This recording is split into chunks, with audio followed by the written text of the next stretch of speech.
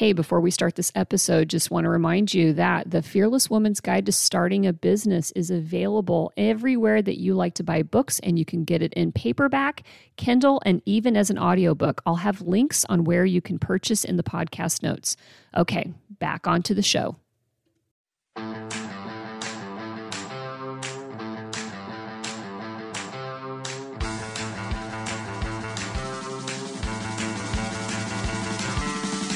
Hello, you are listening to One Broken Mom, a podcast dedicated to raising awareness about mental health, parenting, and self-improvement.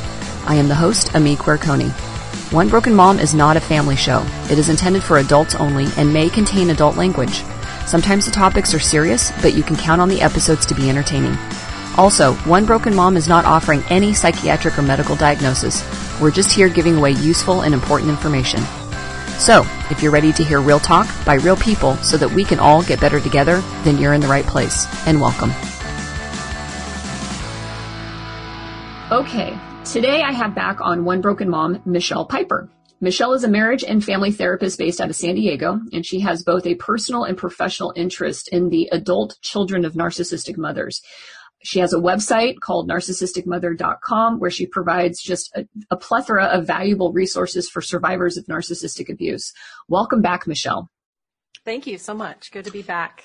Yes, I am excited. What a lot of people don't know is at the conclusion of the last episode that we did, where we introduced a type of broken mom called the narcissistic mom, you and I kind of talked offline a little bit about some other possibilities. I ask all my guests, like, hey, how did it go? And do you have any ideas for some other topics? Did we cover everything?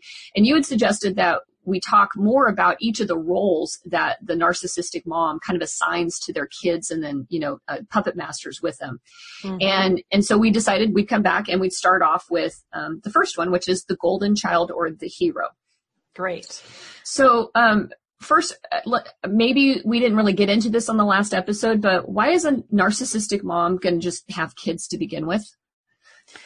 Many people don't consciously choose whether or not they're going to have children. It's not a planned event. And then there's other people that feel a child can solve problems for them, perhaps complete a part of them that feels broken or missing, or make life more rewarding. And so when we ask specifically, why does a narcissistic mother have children?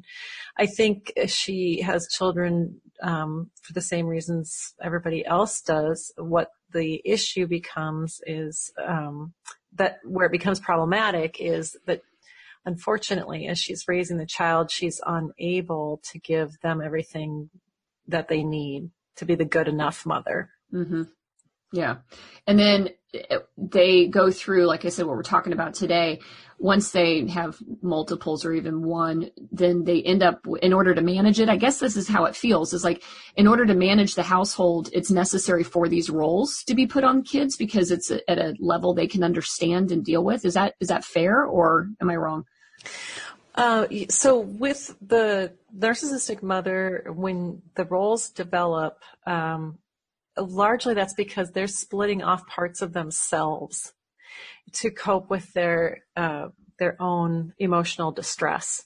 So, narcissists are emotionally immature, and that emotional immaturity then lends them to what is called splitting behavior, where they split off parts of themselves and see it in other people.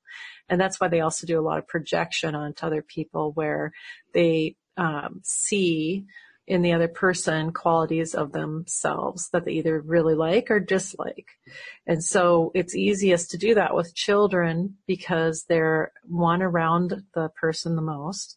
And the mom is often, any mother's often stressed by raising children. And so it puts both mother and child in a vulnerable position to do this behavior. And if there's only one child in the family, that child sometimes ends up playing many roles at different times, depending on the stress level of the mother and the unresolved issues that the mother has experienced.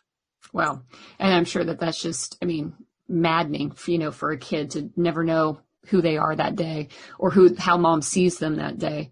You said something about projection, and I don't want to go off tangent here, but I think that is an important piece, because people that are around narcissists, that's one of the ways they just get driven mad, is by having somebody looking at them and telling them all the things that's wrong with them or what they're doing.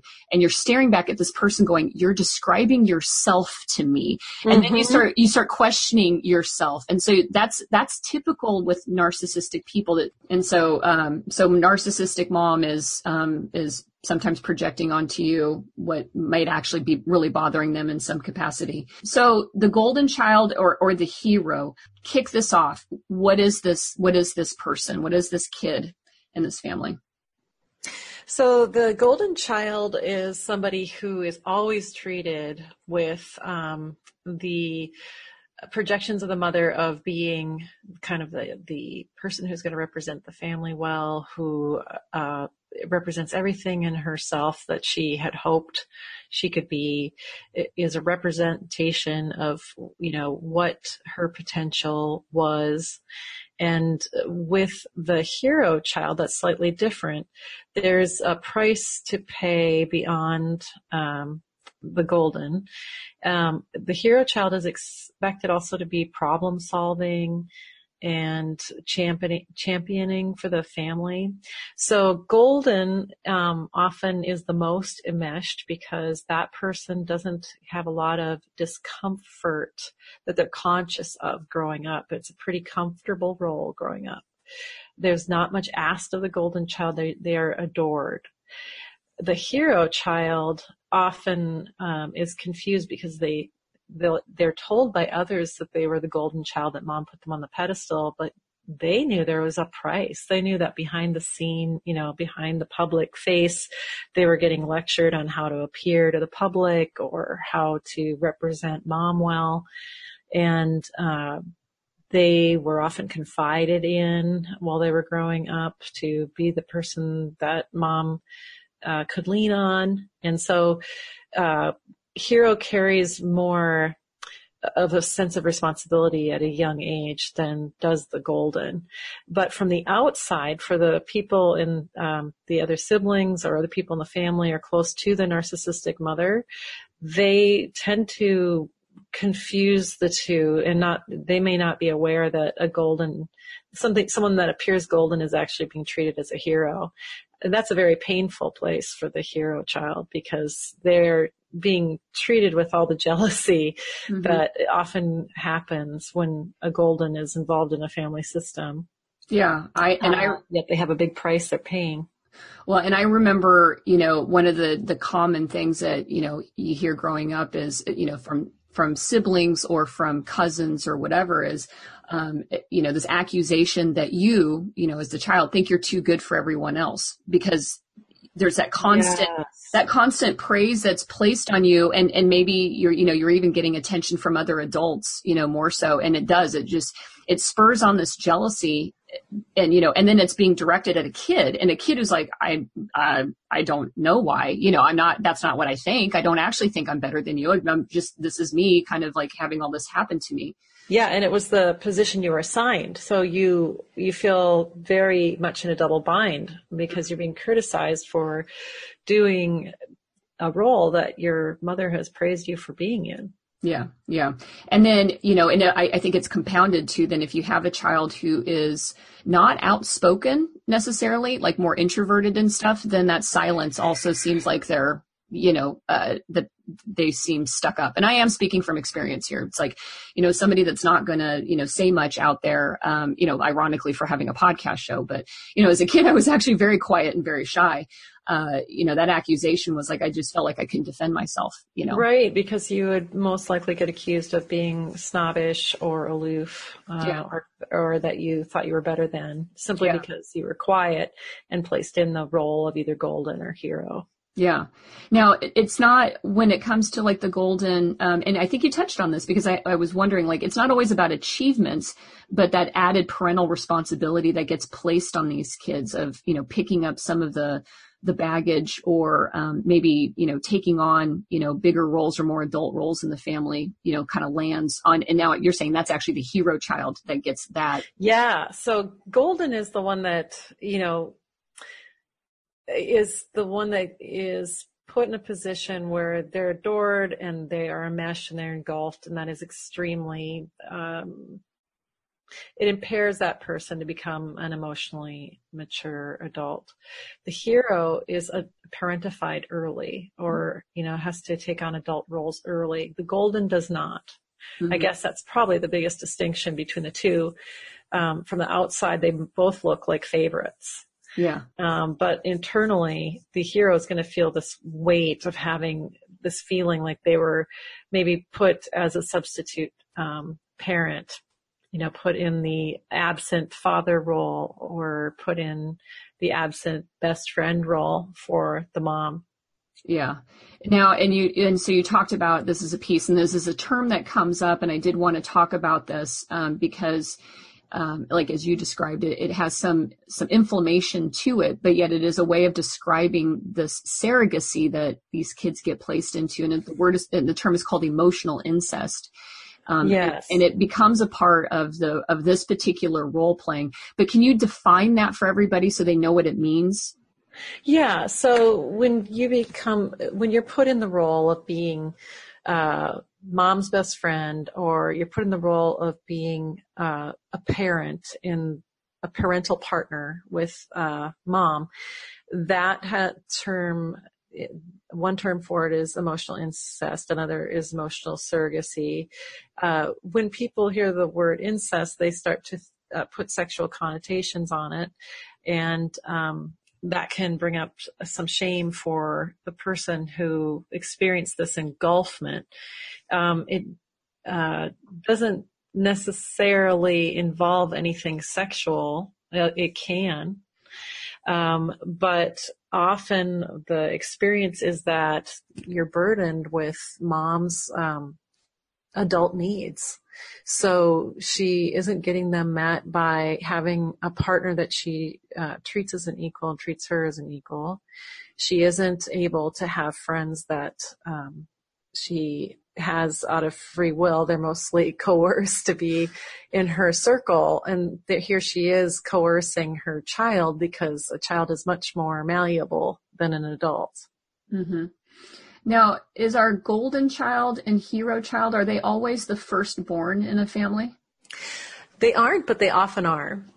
And often they're male. So, you're kind of in a double threat if you're the firstborn male. But firstborns are more likely to be placed in this role, because they automatically can be of help to mom if another child comes along, helping with some supervision or helping with chores and tasks. And so that person becomes falsely empowered when that help becomes demanded at a pathological level. Mm-hmm. So there's an appropriate level of, contribution to expect from a sibling. The narcissistic mother is unable to judge what that is and overdoes it and burdens this child. So a hero child could even be the youngest one, in certain families, because the oldest actually might have some disabilities or challenges, or is somebody who's very independent, and the mom can't tolerate it. So she looks to another sibling to become this person that she can confide in and manipulate. Oh, geez. What are some of the things that narcissistic mom does to the golden child? I mean, what are examples of this behavior playing out with kids?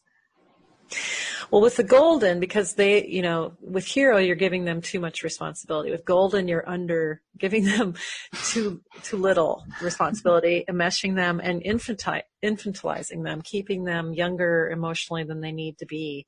And often the golden is going to end up living with mom or financially dependent on mom for the entire lifespan. And that is very painful for the other siblings to see, because one, there's a jealousy because money or resources or time is often seen as a way to show love. So you can look at this golden and say, well, mom likes the golden better, and the golden's more loved. The golden's actually more trapped. Mm-hmm. And, there's golden handcuffs, in a very wealthy family, that can look really good. The golden's still living on the family estate and has a sports car, and then the scapegoat of the lost is, a waitressing job to go through college. Right. But it's often the least likely person to get help and become individuated is the golden. Now, the hero, on the other hand, is somebody who has responsibilities and often has a lost childhood so the golden can stay forever a child in some ways, and the hero in many ways never got a childhood because they were the one that was stepping in to make adult decisions far beyond their years.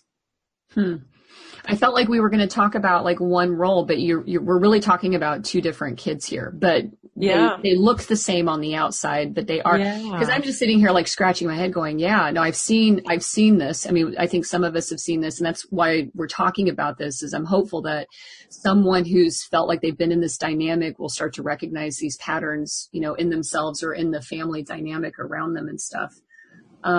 So you mentioned this on the last episode about what happens to this particular camp of kid, the golden and or hero child, when they become adults. And you had said that it's likely that they may evolve into narcissists themselves.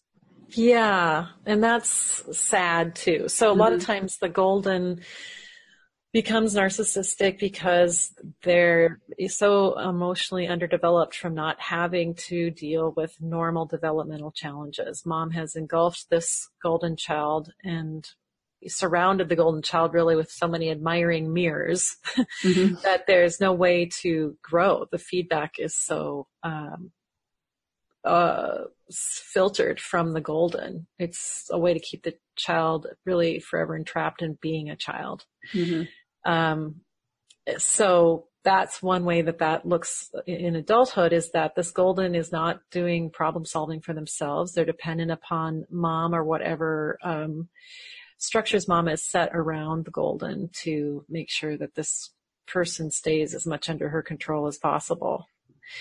And then with the hero child is often the one that people are perceiving gets all the goodies of the golden, but it comes at a great price. They're usually the ones that are also expected to care for mom and, at an unreasonable level. I had one mother say to her hero child son, well, I don't need to save for retirement because you're going to pay for everything then. And,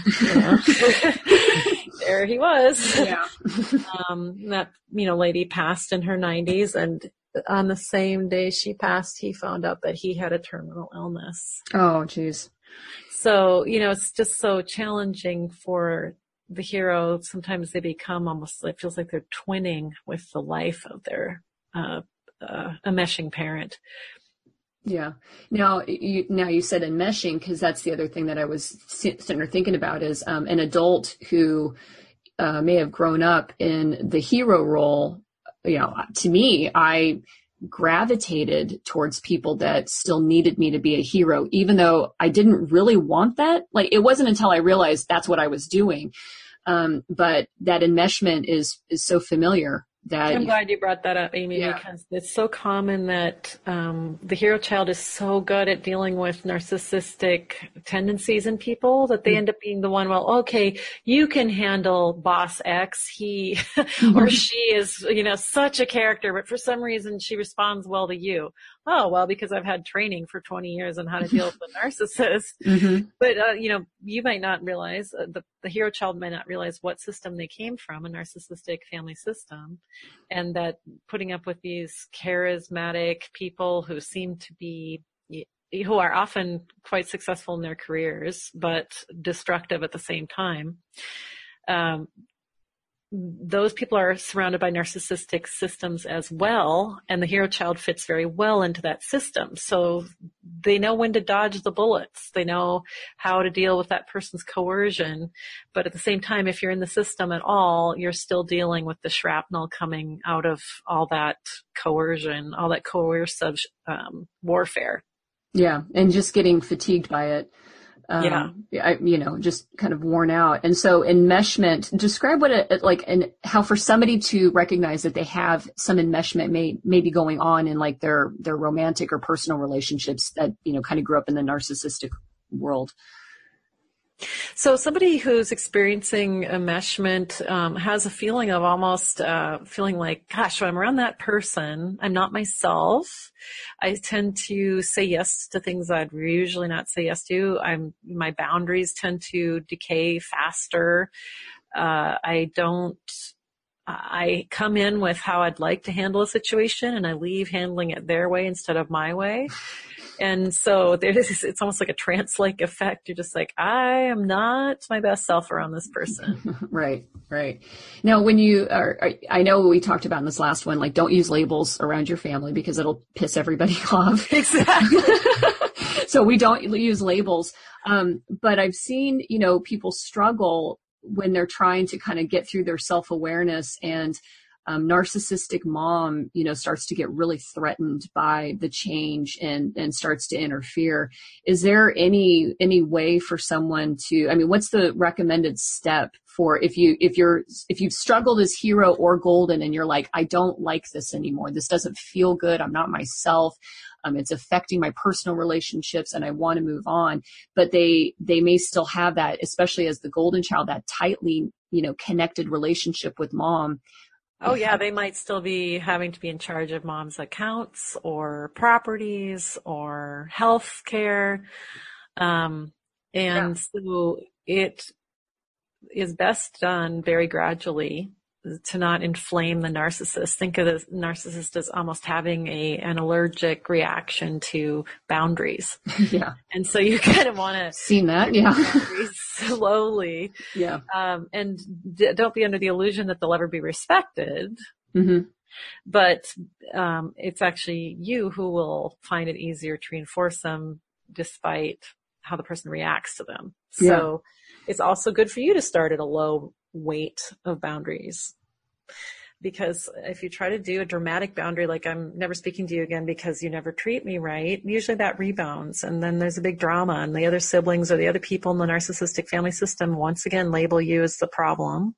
Mm-hmm. And the mom is the victim. And you may find yourself going back even more compliant than you were when you first tried to set the boundary. So if you're going to set a boundary in a way that you feel respect for yourself afterwards. Some people end up blurting out a boundary finally because they're just so angry at having put up with things for far too long and far too many years.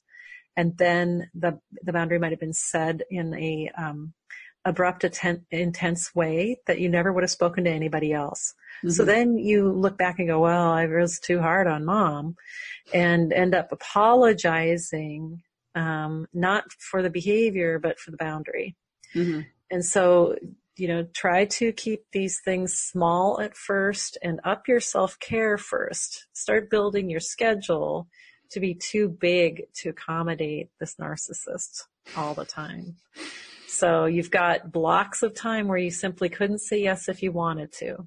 Mm-hmm. And allow time to be your friend to kind of push this person's encroachment upon the territory of your adult life back so that you can give to the people that do appropriately need your care. So often we accidentally are emotionally fatigued for our own children or our own spouse or love relationship because of how much energy we put into the narcissistic family system. Yeah. And if you can put yourself in a healthy bind and say, hey, these people, do deserve and have committed to me. I need to keep that contract. I can't constantly, because they're reasonable, take from them to give to the unreasonable.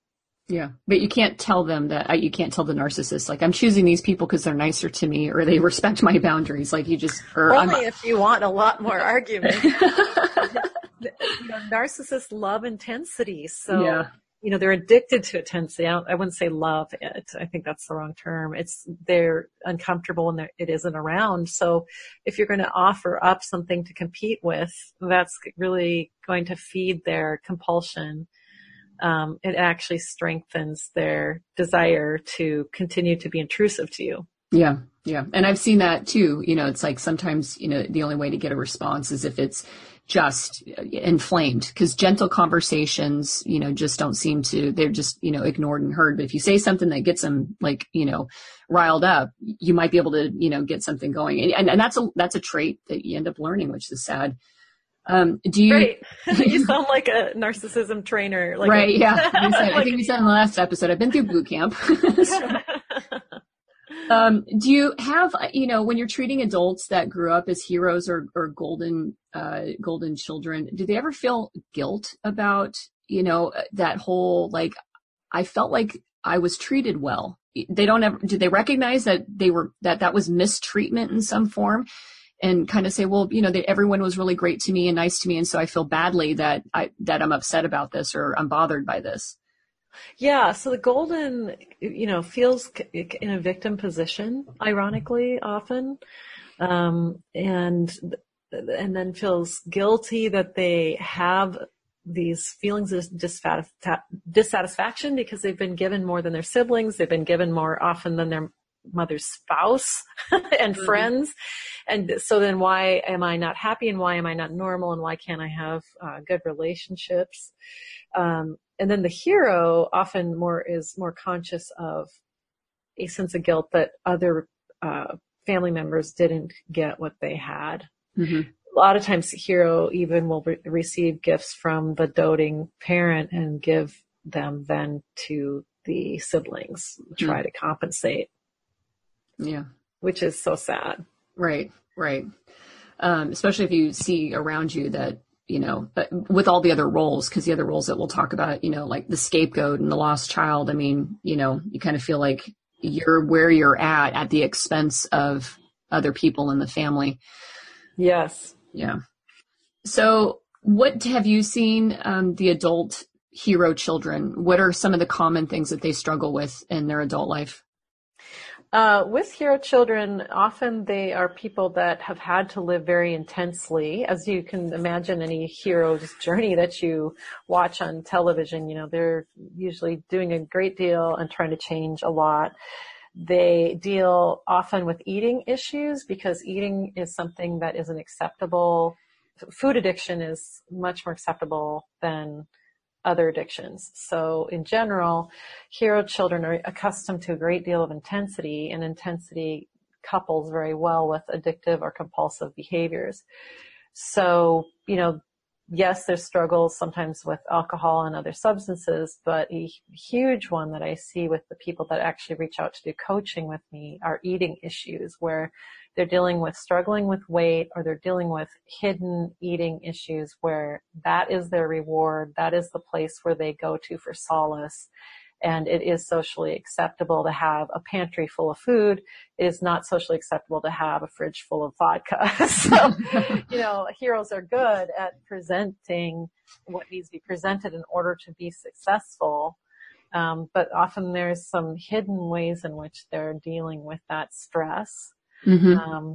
Another thing they deal with as an adult is, of course, the resentment of the other siblings. They're especially resented by the lost child and by the scapegoated child. They often have narcissistic friends, as does the golden, because you're accustomed to being around narcissists, so you select people who are narcissistic to hang out with, or they select you. You kind of have had an emotional posture that allows for that interaction certainly more than a scapegoat would. Mm-hmm. Often heroes are unique and have very successful careers. They tend to be the star in things that they do. It is uncomfortable for them to be in a membership role. They're usually striving to find the leadership role because that's where their skill set is at. And they also, in the family system, were instinctively avoidant of being in any other role than hero because all the other roles had less freedom. Wow. That's like eye-opening and mind-blowing right there.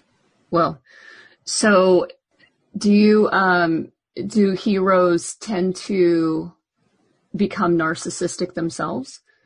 They definitely have narcissistic tendencies, and all of us are human, and we all have narcissistic tendencies. We have the healthy ones, and the example I always use is four-way stop sign. Healthy narcissism lets you take your turn. Pathological narcissism has you cause an accident. You're next, right? Regardless of when you showed up. So, that is one of the issues of dealing with growing up the way you did is, yes, of course, there's a tendency to fall into narcissistic behaviors, if only in imitation, because we tend to follow what we had modeled. Mm-hmm. And it's so embarrassing for the hero and the golden when they notice that they're doing it, because it's an emotional immaturity that wasn't confronted at an age-appropriate time. Mm-hmm. And then here they get confronted. Some heroes get confronted in the work setting, just like, well, who do you think you are? And why are you acting like that? And same with golden. Yeah. Well, and I have an episode that I recorded that was something that I had tried to submit. I actually did submit it for a TED Talk. It didn't get picked, and so that's embarrassing to admit that I wasn't good enough for that, but I do it anyway. That was not ironic, right? So right, yeah. Child in you. Yeah, right? But it was when you may not be the hero that you thought you were because of your behavior, your goals, your strive, like you said, searching for leadership positions, wanting those, and doing it with the intent that you're helping other people, but then realizing that at times you are behaving, kind of in an unhealthy realm of narcissism. For me, being triggered by another narcissist kind of put me in that defense mode. And I recognize that there were moments and times at which I wasn't acting or behaving any better, but awareness matters, so at the end of the day, it's like, having the awareness that I was doing this is, where the saving grace is. But I did talk about, a bit about my own recognition with that. One thing too, and I want to ask if this is something that the hero feels. I remember also being really preoccupied. And I talked with another girl like last week on she's my millennial mom, growing up with a narcissistic mother, and this preoccupation with love. And finding a loving relationship, a romantic relationship. And, thankfully, when I look at my daughter, she seems less preoccupied with it than I was at like 11 and 12 years old. And it felt like wanting to get that source somehow. And, yeah. And does that all the roles, if you grow up in a narcissistic family system, you often have issues sometimes with love addiction, where you're seeking this idealistic love because intensity is associated with affection in the narcissistic family system. And so then if you add that to being heroic, as the adjective, the definition is having the characteristics of a hero or heroine, very brave, audacious, dauntless, noble, of a stature larger than life, but less colossal. So when you think of that added to romance, how much expectation can get, wrapped around this partner, or how you're supposed to feel towards your partner. And mostly as a hero, how are they supposed to feel towards you? If they don't feel that you're heroic, then are you loved? Mm-hmm. Well, or you feel like you have to work harder. Right. To earn it. Right. Yeah. And so then you're accidentally selecting somebody who actually wants a hero for a lover. And that's exhausting. Mm-hmm. Yeah. Golden children, what are some of the things that they tend to struggle with? The golden wants so badly to maintain his or her identity of being really, really special, that in a relationship, the golden is the most sensitive to criticism. Mm-hmm. It's, they call that, having a weak ego, which is kind of counterintuitive to somebody that you would consider acting narcissistic. Right. But, they're very easily narcissistically wounded. If they aren't flattered and praised, and if somebody, just says a normal thing like, hey, in the future, could you do X instead of Y? That might be taken at great offense. as Wow. as you don't love me, instead of, no, I just don't like that behavior. I just really want the garbage taken out on face. Right. And I'd like it done by the end of the day today. And it doesn't mean it has to be my way or the highway. I just need it done today. Exactly. So then there's two other roles that we didn't talk about that we'll expand on later, but they're important for people that are listening to this to know what those other dynamics are in this family, or possibly in this family. Would you mind going over those again? Yeah, so scapegoat is a common one, and that is the person that's usually the truth teller, the person who's looking desperately for what is wrong with the situation. Because if you're being treated not well by the family, it's easier to assume that, or wonder if the family has a problem. Whereas hero and golden, there's a level of you're often being told you're right or helpful, so why would you then seek information really about the family or the family system? So scapegoats tend to be the split off part of the narcissistic mother that she doesn't like, or you are the person that makes the mother feel powerless because you have a normal child's will that is saying no and pushing back, and you tend to be less compliant and stronger willed. So, a lot of times the scapegoat is the person that I would see first in the family system. They would be the 14-year-old that was drug into therapy and called the problem, the problem child. Another person, a role in the family is the lost child. That is, and of course, the lost child gets talked about last. This has got to change. The lost child is somebody who often isn't going to show difficulties to others until their 20s, if at all. They're good at solving their pain by withdrawing. And if you're withdrawing and not around people, you're not going to get confronted. You're not going to have somebody ask, how are you doing? That said, lost has some benefits in that often they're very creative. They've developed a world of their own that's very rewarding. They tend to be quite independent. Often they've found other families to hang out with while they're growing up, or got over-involved in school activities to stay away from the family system as much as possible. So the lost child is pretty fascinating too, because they're often keen observers and they know how to avoid conflict very quickly. They learn that at a very young age. Yeah. Now, it's possible, because we talked about this on this other one, that somebody listening to this might actually have played all of these roles at some point in time with a narcissistic family. Is that correct?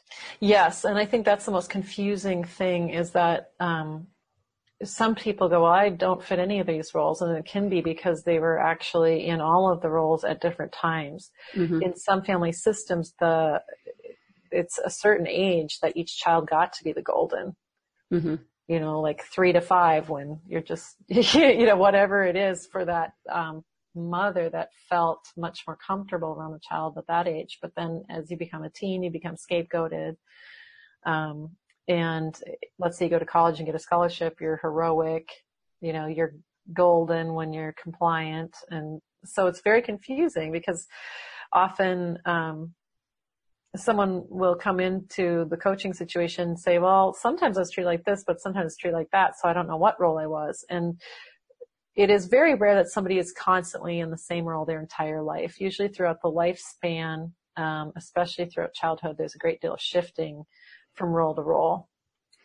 Yeah. I felt like, for me, it was hero to scapegoat, where it was kind of like, I'm over this, Yeah. So I'm done with this stuff. So I'm over this piece of it too. And I do feel as an adult more like a lost child, where I was just packed up, left, and just went on, and just kind of detached. As if you had no more use for the system, kind of like, well. And the system had no use for me. Yeah.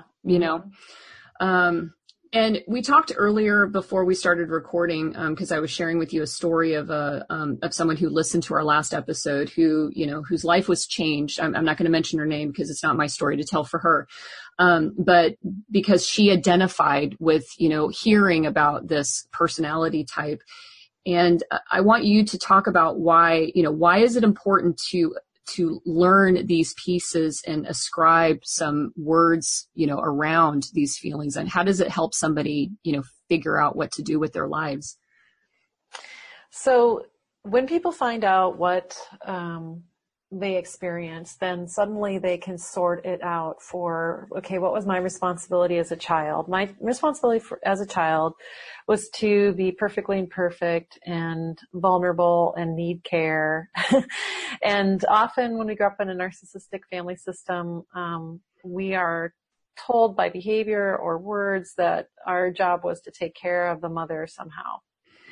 And our job was to moderate the mood of the home. Our job was to make the mom proud. Our job, there are all these, like the roles we discussed, and also all these expectations put on the person.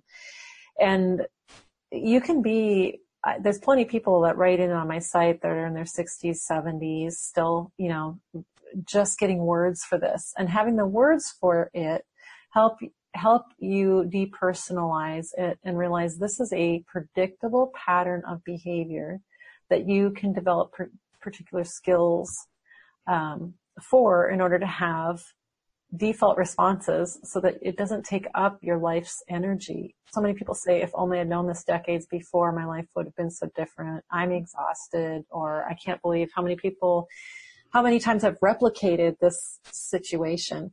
So if you can name it, label it to yourself, and be able to start to have conscious choice about how you're going to spend your time and energy, then suddenly you get to rebuild your sense of self and your self-worth, and allow yourself to have the grace to give yourself your own time, your own habitat, the basic things that we deserve and why we put an effort into living are to be able to have inner peace. And you can't have inner peace if it's always being calibrated off of somebody else. It has to be calibrated out of your own values.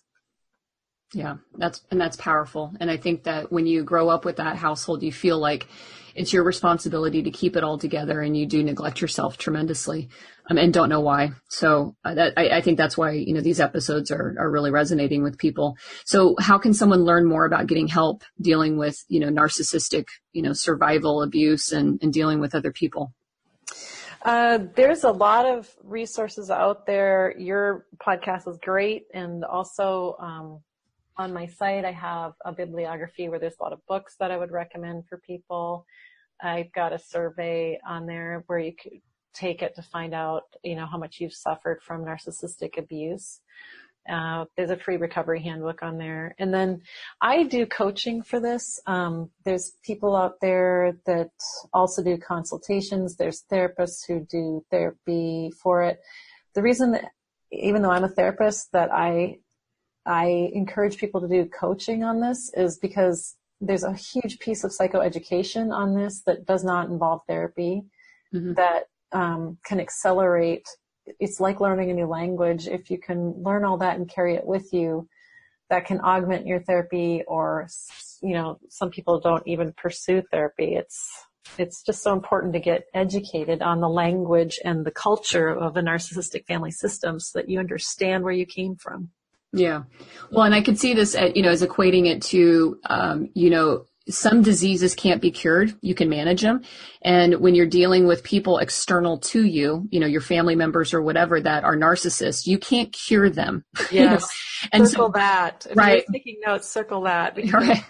That's the biggest, maybe that's the biggest thing we have to accept coming from a narcissistic family system is unlikely we're going to change the system, but we can change how we respond to it. Right. So we manage it in the same way we would manage a disease that we can't cure. So that's good. So that coaching is available, and they can get to you through narcissisticmother.com. Like I said, I always put the references and the websites on the podcast notes. So for anybody listening there, if you go to the notes, you'll be able to click a link to get through. Well, Michelle, this has been another absolutely fabulous hour or time that we've spent talking about this. I'm just so grateful that we are able to do this and to have you on here talking about, like I said, I thought we were talking about one. It turns out we were talking about two people that are. That's why it's so tricky, right?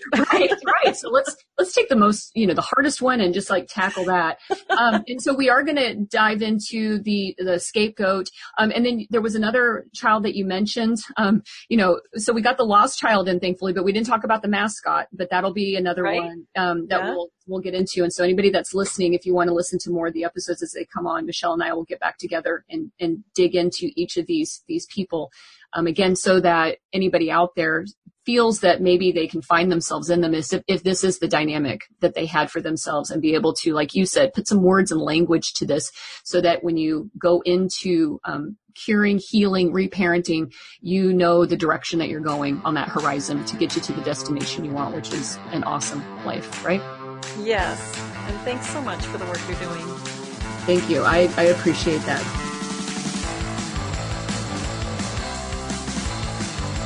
Thank you for listening to One Broken Mom. You can find podcast notes on my website at amiguerconi.com, and there I'll provide all links to all of the resources that we mentioned on the episode. Also, if you have any questions, comments, or ideas for other episodes, feel free to send me an email. And if you are interested in sponsoring the show, I'd love to have you be a part of the team.